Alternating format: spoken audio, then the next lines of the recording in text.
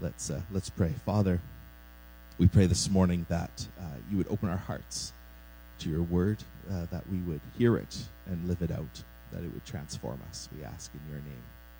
Amen. Amen. I just kind of want to walk through this passage sort of verse by verse and just sort of draw some things out that I think are pertinent for us. So if you have a Bible, it might be helpful to just follow along. Go back to verse 20. Jesus says, I do not ask for these only, but also for those who will believe in me through their word. Notice that Jesus is praying for you. He's praying directly for the disciples that will come. If you know Jesus this morning, Jesus is praying for you. He was praying for you in this moment before the cross. And he prays something very specific,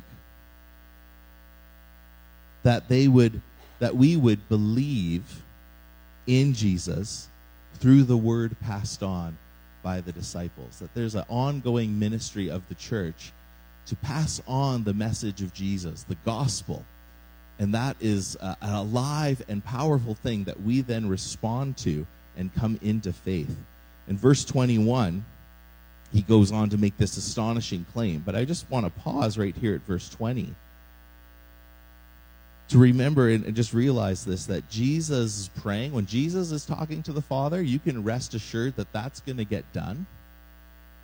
There's not sort of a question of whether Jesus' prayer was kind of legitimate or not. Or some of my prayers are kind of goofy. They're probably better if God doesn't directly answer those, right? It's like, Nick, you don't know what you're asking for. I'll just hang on. I've got you, right? But when Jesus is praying, he knows what's up. And you can rest assured that when he's praying for us, that his intercession is heard and is made manifest, and it will prevail. And so if Jesus' prayers for you can prevail, what does that mean for you and me? It means we can rest knowing that he's got us, that he's got you. He knows what's going on in your life. And he's bringing that to the Father. And there's a ministry of love and peace that then flows through the Holy Spirit to our hearts as we plant ourselves and rest in the one who is our great high priest. Verse 21. Now we get to this astonishing claim that they may all be one. That's nice. And then this, just as you, Father, are in me and I in you, that they also may be in us. Wait, what? What just happened? It's one thing to say, let's be one and kind of on the same page, but that's not exactly where Jesus goes. What does he say? Just as you, Father, are in me and I in you, that they may also be in us. Well, Jesus and the Father, if we've read through John or through the Bible, share a deep and intimate and personal fellowship with one another. They're about as close as you can get. So much so that Jesus can say, the Father is in me and I am in him. There's this deep, deep sense of intimacy and communion and unity, the deepest sense of love between the Father and the Son. And now, what does Jesus say? That they may be one in the same sort of way that you and I are one, Father, and that they may also be in us. Now, if we just pause it's easy to just kind of read that and go, brilliant, great. But if we just pause for a moment, think about what Jesus is praying here. He is praying that those who follow him, disciples of Jesus, Christians, that they would know the deepest union and intimacy and relationship of the very life of the Trinity. And that we are invited into that relationship between the Father and the Son. That's absolutely remarkable. That you and I, the enemies of God, sinners, broken people, are being invited into a sense of unity and fellowship with God, but one that also mirrors the love between the Father and the Son. It's amazing. In fact, we're reminded of another place in John 15. It kind of reminds you of of the I am the vine and you are the branches passage, right? Where we get Jesus saying, abide in me. This sense of living in Christ, the sense of unity, of growing in Christ. You know, it's interesting.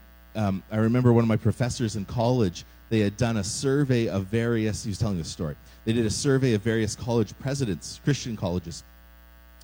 And one of the things, I forget who did this, some organization, probably an accreditation society of some kind. Anyway, they were asking the presidents of the college, well, what is sort of the ultimate goal for the Christian? They asked other questions, educational questions as well. But one of the main things that came out of that survey was an emphasis from various Christian leaders that the primary call of the Christian is to be like Christ. And that's a good answer. It's not a bad answer. That's definitely true. We're called to live out the character of Jesus in our witness to the world. We're called to become people who have the fruit of the Spirit. We become loving and joyful and peaceful and patient and gentle and kind and et cetera, et cetera. It's self-control. I'm trying to teach my kids self-control just because you can do that thing you really shouldn't. To tell Noah this morning, you threw that thing at Dad. Can you not? Could you just not? It hurt, you know? Self-control. We're called to grow into the character of Jesus. We want to be like Christ. But that's not what the Bible says here. Of course, we are to be like Christ, but that's a matter of imitating Jesus. But there's something else here. Do you see what it is? We're not just called to be like Jesus. We're called to abide in Jesus.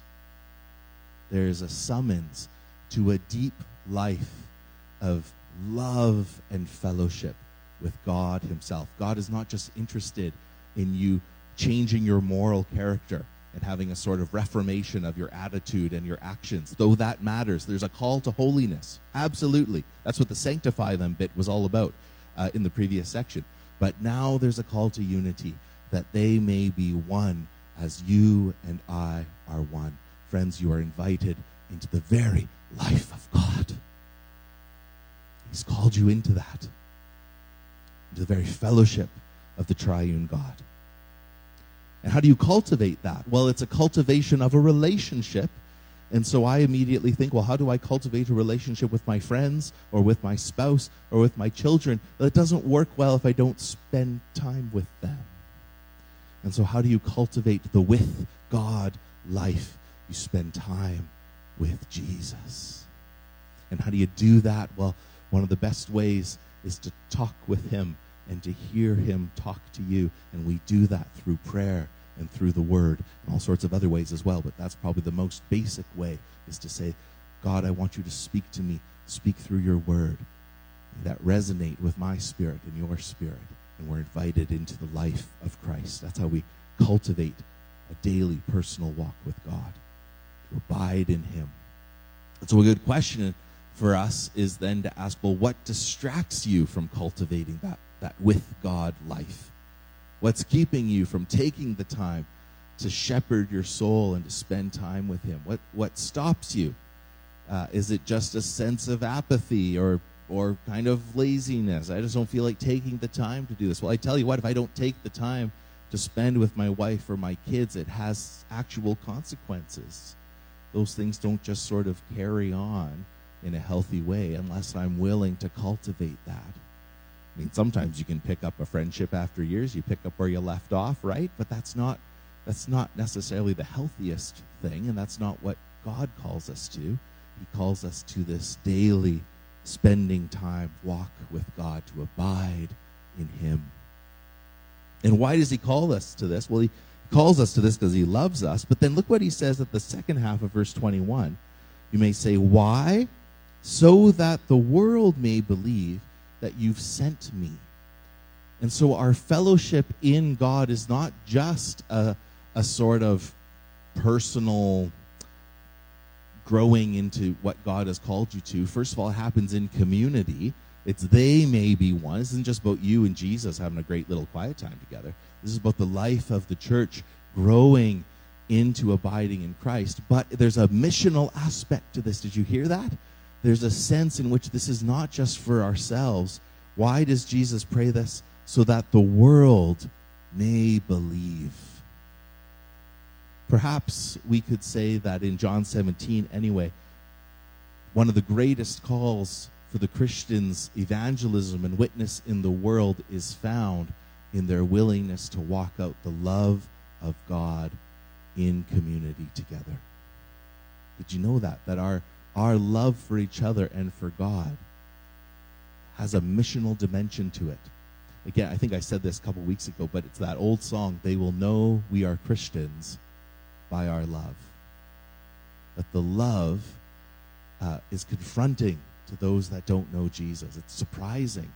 Wow, see how they love each other. Look at this love that's expressed. Where does that come from? Well, it comes from God. And so there's a call here that our unity is actually, and our striving towards unity, is actually missional in purpose. It points people to Jesus. I think there's also a sense in which Jesus is thinking about the future of the church, which is going to be made up not just of Gentile or Jewish believers here, of Galilean believers, but of people from every tribe and tongue and nation. And Jesus is praying, may they be one. May they be one, even with their diversity of cultures and diversity of experience and history. May they be one. What unites us as Christians is our fellowship in Jesus. Like what Spurgeon said about oneness and unity. He said the call to oneness is not a call to uniformity, where we all just kind of look identical, right? We're all just kind of clones of each other. Rather, the call to oneness is like a family. In the same way a family is one, that's the call that the church is meant to embody as well, that we are one in the way a family is one. We don't all look the same. We're not identical. We have various strengths and weaknesses and character traits and weirdness and all sorts of strangeness going on, but we are one not because of our various idiosyncrasies or lack thereof. We are one because of a love we share in Jesus. That's the heart of Jesus for his church, that we would be united in him and one in him so that the world would believe. Verse 22, the glory that you've given me, I've given to them. And here it is again. I mean, now that we've talked about the oneness bit, you're going to see it all over, right? That they may be one even as we are one. And once again, that's to kind of blow our socks off that he just sort of says that. And then he goes on, verse 23.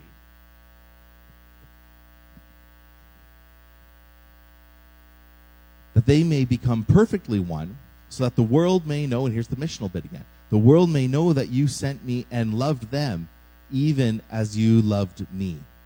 There's this sense in which Jesus, he says, this glory I've given to them. And we've talked about glory before, that glory is often describing God's own character, his own reputation. And that glory, that life-giving character, the revelation of who God is in a sense given to us in that we are called to live out the character of God in the world, to live as his image bearers in the world. And that unites us in love and fellowship, that they may be perfectly one.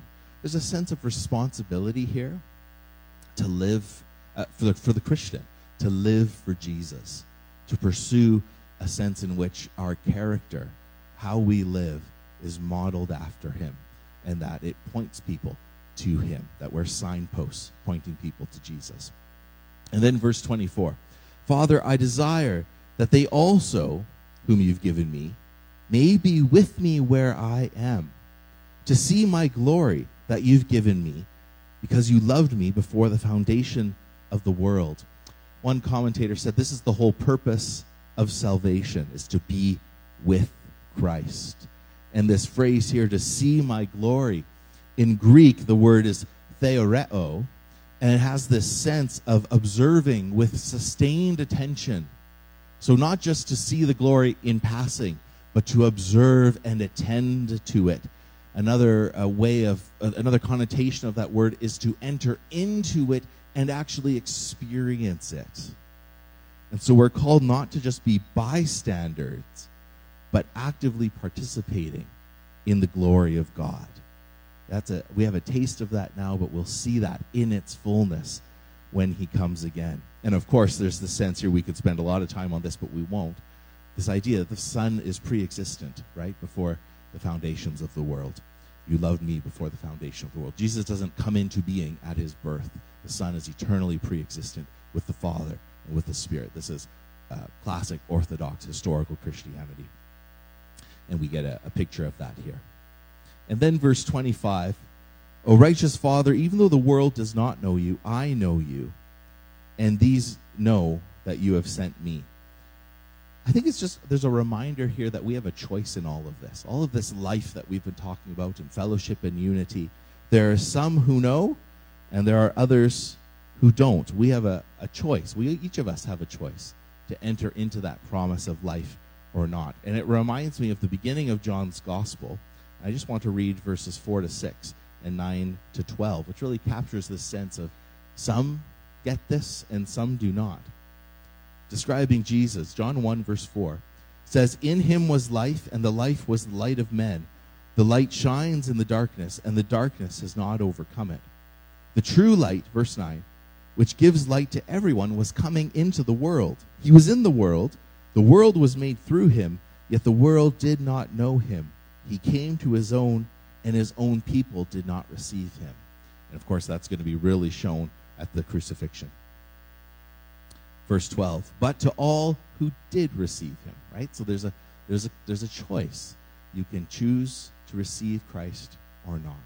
To those who did receive him, who believed in his name, what happens? Well, he gave the right to become children of God, who are born not of blood, nor the will of the flesh or the will of man, but of God. When we come to Christ, when we enter into this fellowship and this life, when we believe in his name, we become adopted. We have a new identity as children of God. You're not just your parents' offspring.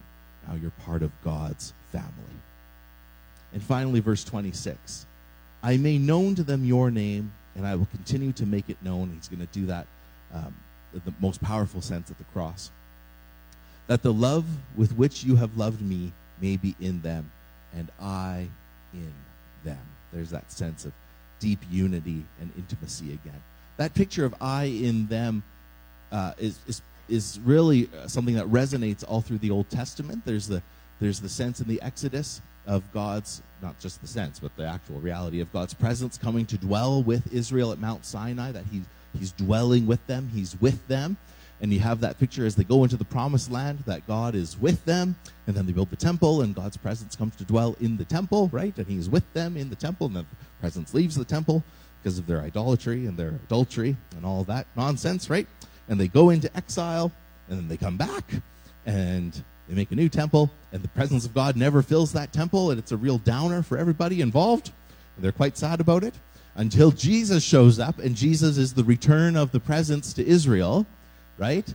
He's the real temple. He's where you go to meet the presence of God. And he's the God dwelling with them. That's what John 1's all about, right? The Word became flesh and dwelled among us, or tabernacled among us, right? Or as Eugene Peterson says in the Message paraphrase, he moved into the neighborhood, which is great. And here, when he ends this prayer with I in them, it carries all that resonance from the Old Testament of God dwelling with his people, being with them, and now Jesus, I in them, which looks forward, of course, to Revelation 21 and 22, right? Behold, the dwelling of God is with humanity. That's what we look forward to when he comes again in glory. So, there's a call here for us for unity and love, that the love we have for each other is somehow missional in that it points people to Jesus.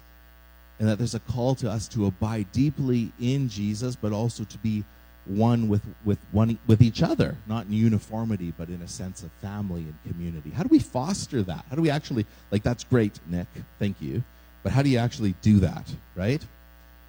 Well, a couple things. I think the thing that gets in the way of our unity the most is probably our sin, both our personal sin and the way we can lash out at each other and hurt each other in relationships.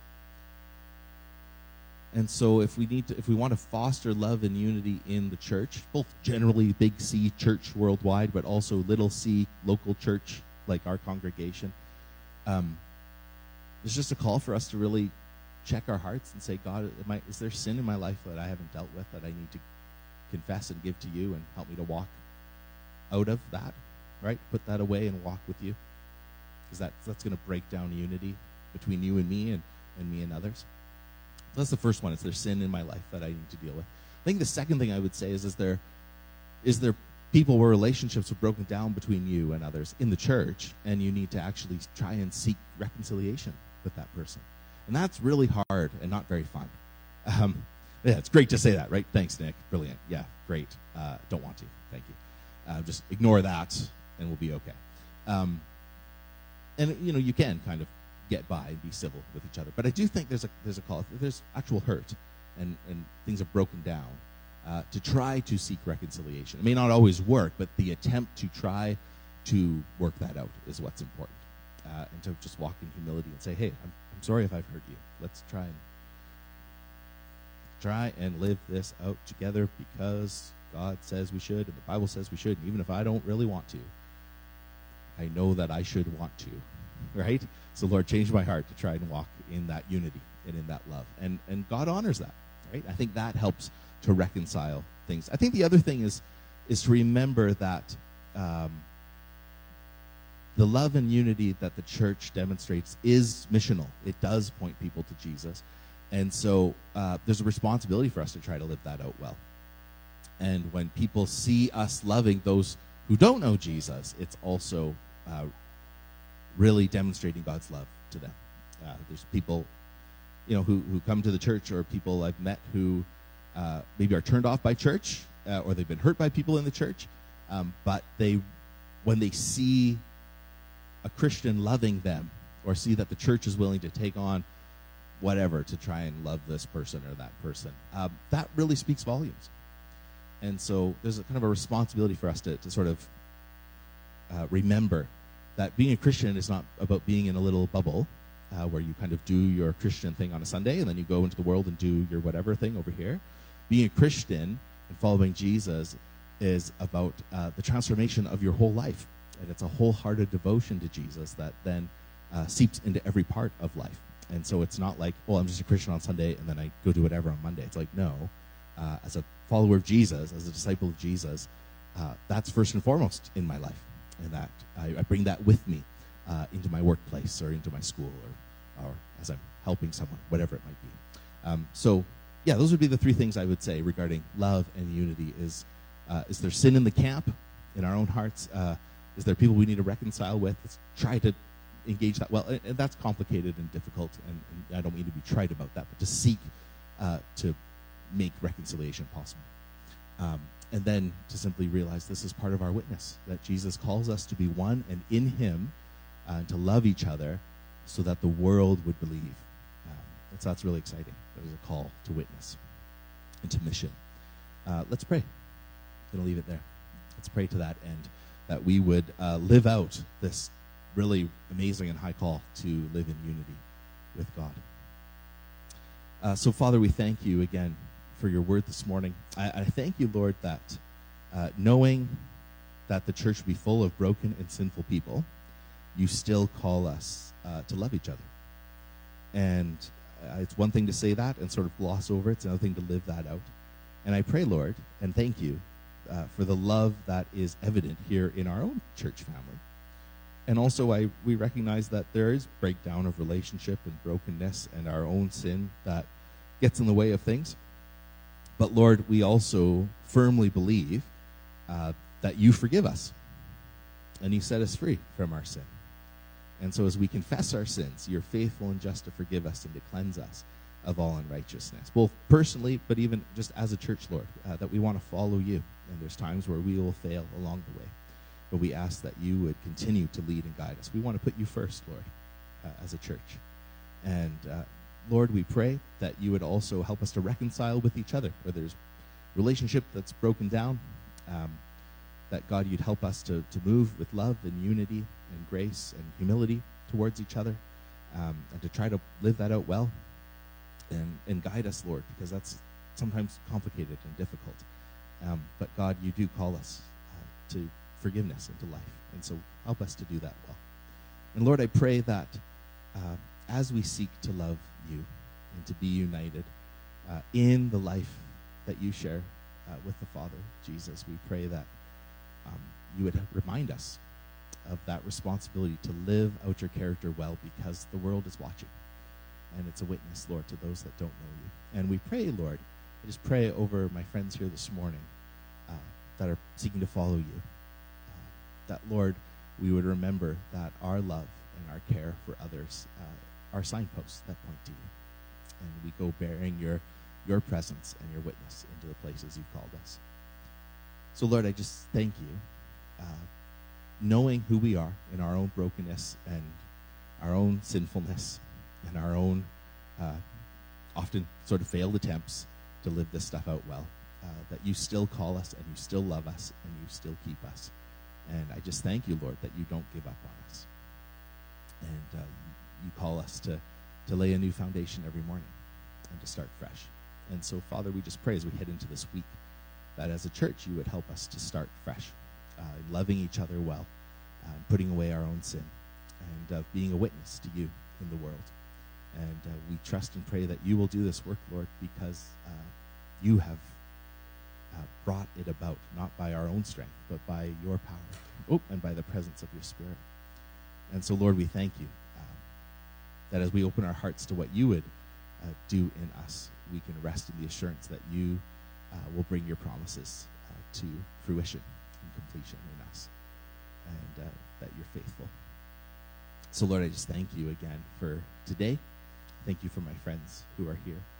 And I pray you bless us as we head into the rest of this week and into this lunch and various other activities, Lord, coming up, small groups and Easter and Good Friday and all the rest. Lord, we just pray that you would guide us and lead us, that your kingdom would come and your will be done. And Lord, we love you, and we thank you for this church family. In your name, amen. Amen. Would you stand with me, and I'll speak benediction over you before we head out today.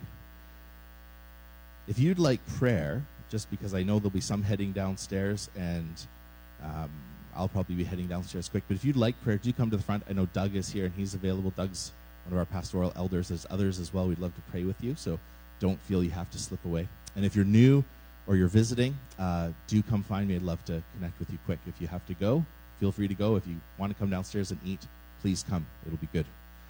So, all that said, let me send you with the benediction. Children of God who are loved and forgiven through our Lord Jesus Christ, may you know that deep sense of love and unity that Jesus desires for you. May you know the grace and forgiveness of his love.